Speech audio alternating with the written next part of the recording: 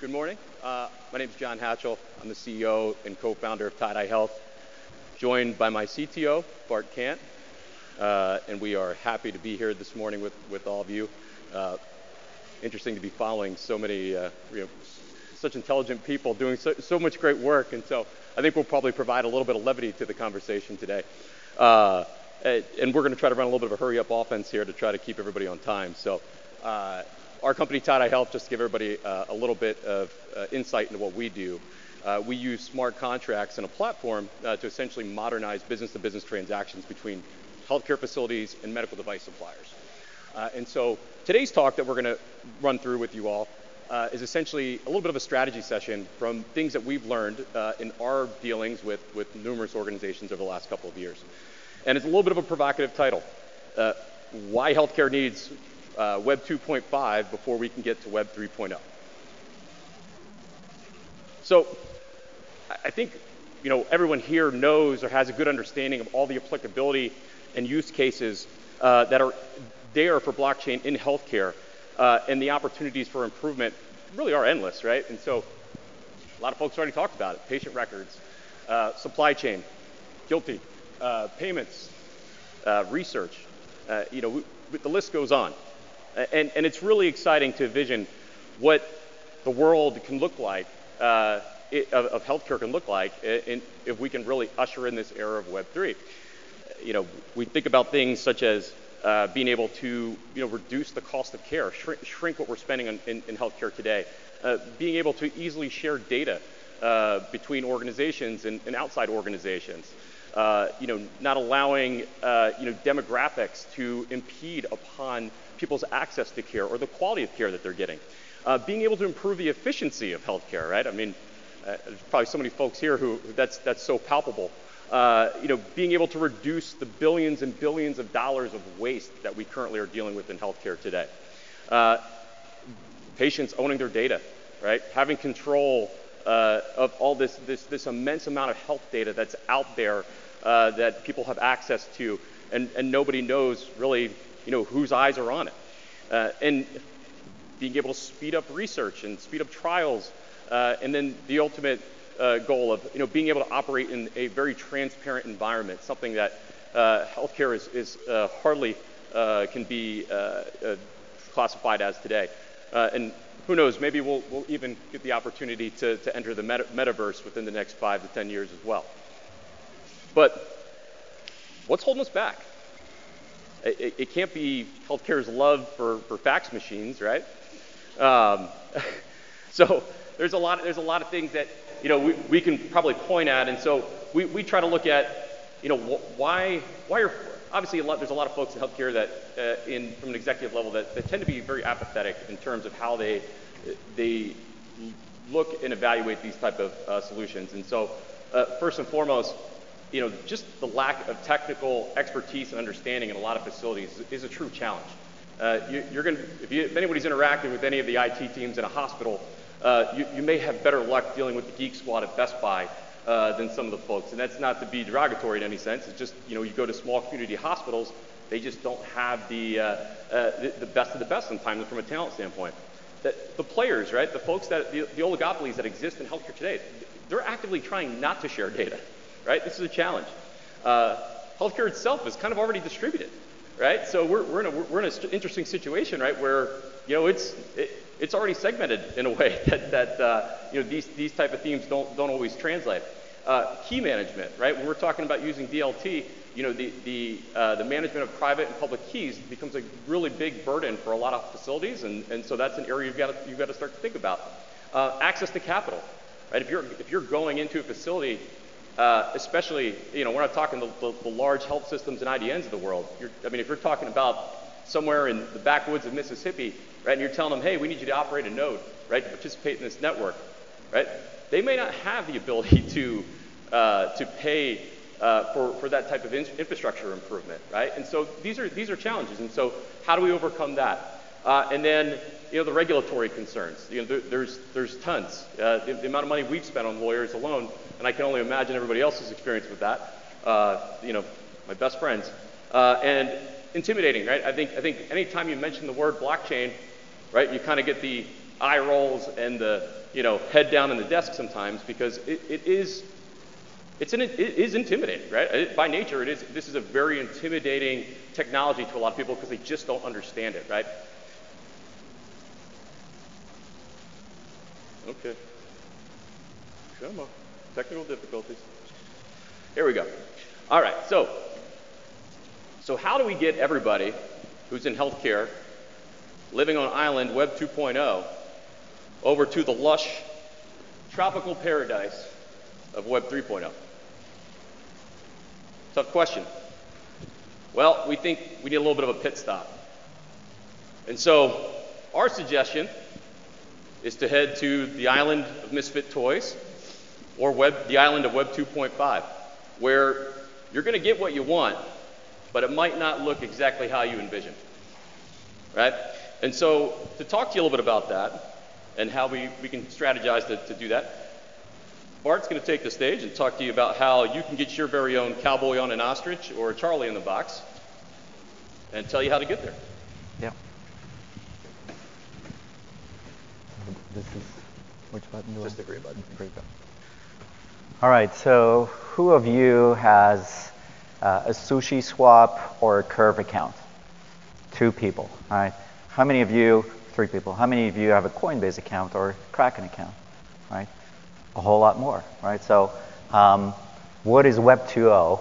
Well, I'll tell you in the context of Coinbase, right? So Coinbase is a Web 2.0 company. Yeah, it's a traditional tech company with the infrastructure and processes like a bank, and lives on the internet. So it's really Web 2.0. But their vision is to bring assets and tokens and crypto coins, which should really live in the Web 3 world, to everybody else. And so why are there a lot more people using Coinbase than Sushi Swap? Because it's a much easier experience from onboarding perspective. It's an easier experience from getting customer support, and you don't have to get into the weeds of DAOs and all of the complexities that exist with the decentralized exchanges. Other examples are OpenSea, right? So everybody that has an NFT probably has interacted with OpenSea as a Web 2.0 company, and but very few or a lot less people have dealt with LuxRare, which is the Web 3 version. So what we're seeing kind of as an adoption layer is really that in between, and that was kind of a strategic choice when we were building Tie-Dye Health. What technology can we bring to the table? What kind of smart contract layer can we bring to the table from right now and get us really into production? Because we're a startup. The capital is not infinite. We need to bring solutions live into the healthcare space, into a hospital, and make it work and make the economics work. So by going to Web 2.5, and I would say Tie-Dye Health might be a Web 2.75 company because we're using a smart contract language, which is called DAML, a digital asset modeling language from the company Digital Asset. It's very well used. It's been used for a couple of years now in the financial services sector. It's been used by some of the largest exchanges in the world: Hong Kong Stock Exchange, Deutsche Börse, Goldman Sachs using it for their tokenization platform. So we looked for a technology, a smart contract programming language that can get us into production with not as many barriers of the Web 3.0. So what are we giving up? We're giving up decentralization, right? So decentralization has been the vision of many Web3 companies. It's talked about, heard it a few times.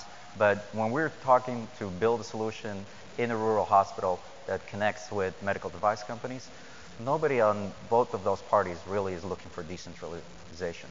So we're giving that up. We're also giving up the permissionless platforms.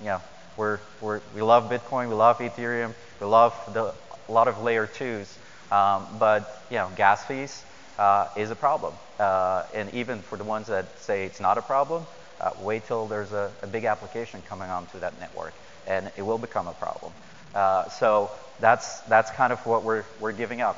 Self-sovereign identity, big vision, A lot of progress is being made on the technical architecture layer, but we just want to log in to get into our application. And we want to kind of, if somebody forgets their password, be able to reset that password and getting into the solution. Fully autonomous organizations, DAOs, great concept, but try to get a hospital administrator to say, now you get a vote on a proposal and join Discord to get that discussed with others in the community.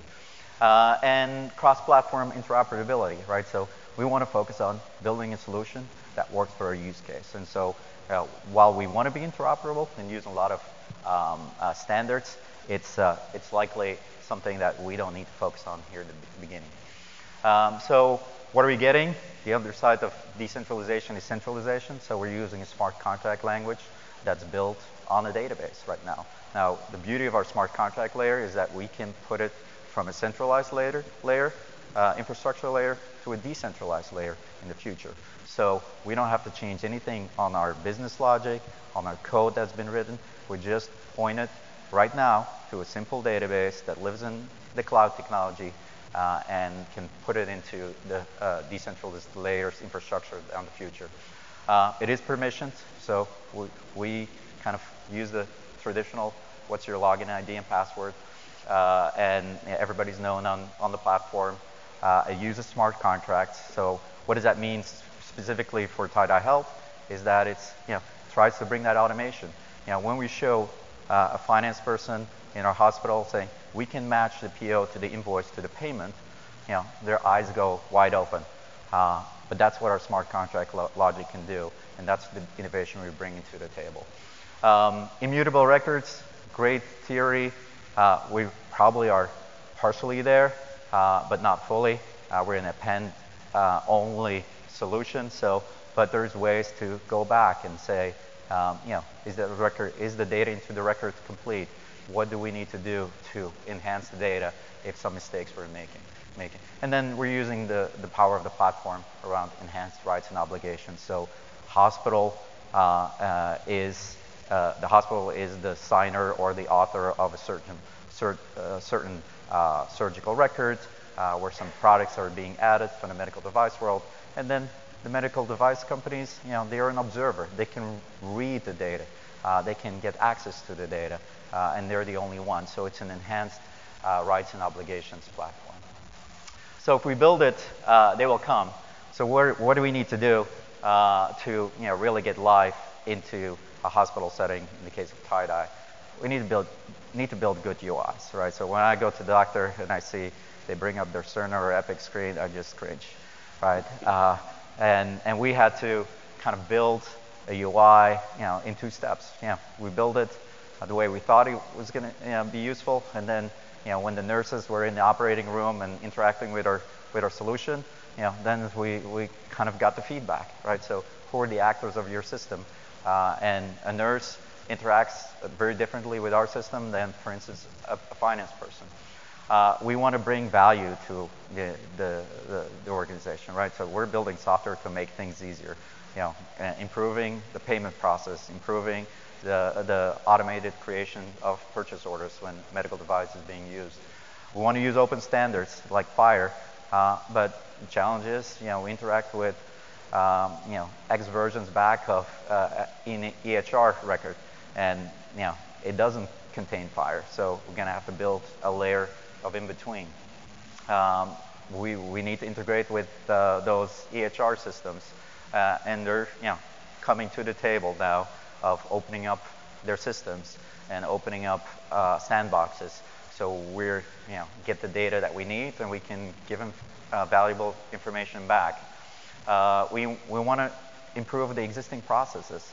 We're getting all in our process. If we just stop at the purchase order and invoice of a medical device, we're missing one of the major components. That's the settlement, the payment aspect. So how do we get to those hospitals switching over from writing checks to doing electronic payments?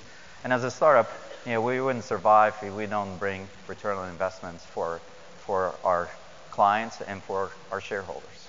Right? That's how we're going to be able to race to our next seed round and able to kind of grow as a startup company.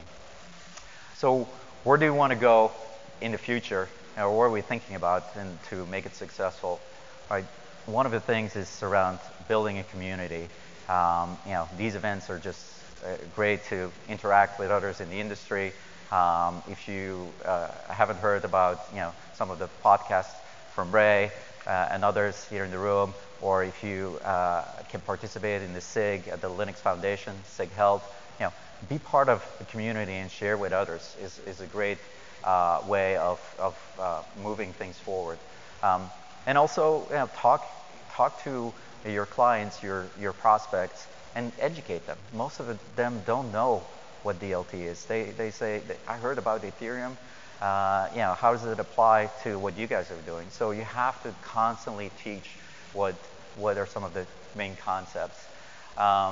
Observe and learn. So there's a lot of things that I take back from the financial services sector, where I did a lot of my consulting, and now bring that into healthcare, right? So how do I improve payments and the connection to payments?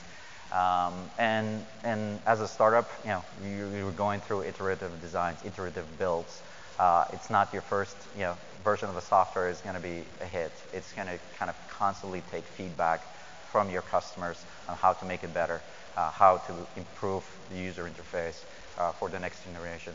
And to close off, as a former IBMer, one of the key phrases of using blockchain technology, it's a team sport, right? So it's a collaboration between us, healthcare startups, larger established firms, our clients, our investors, and we all need to kind of move the industry forward around this type of innovation.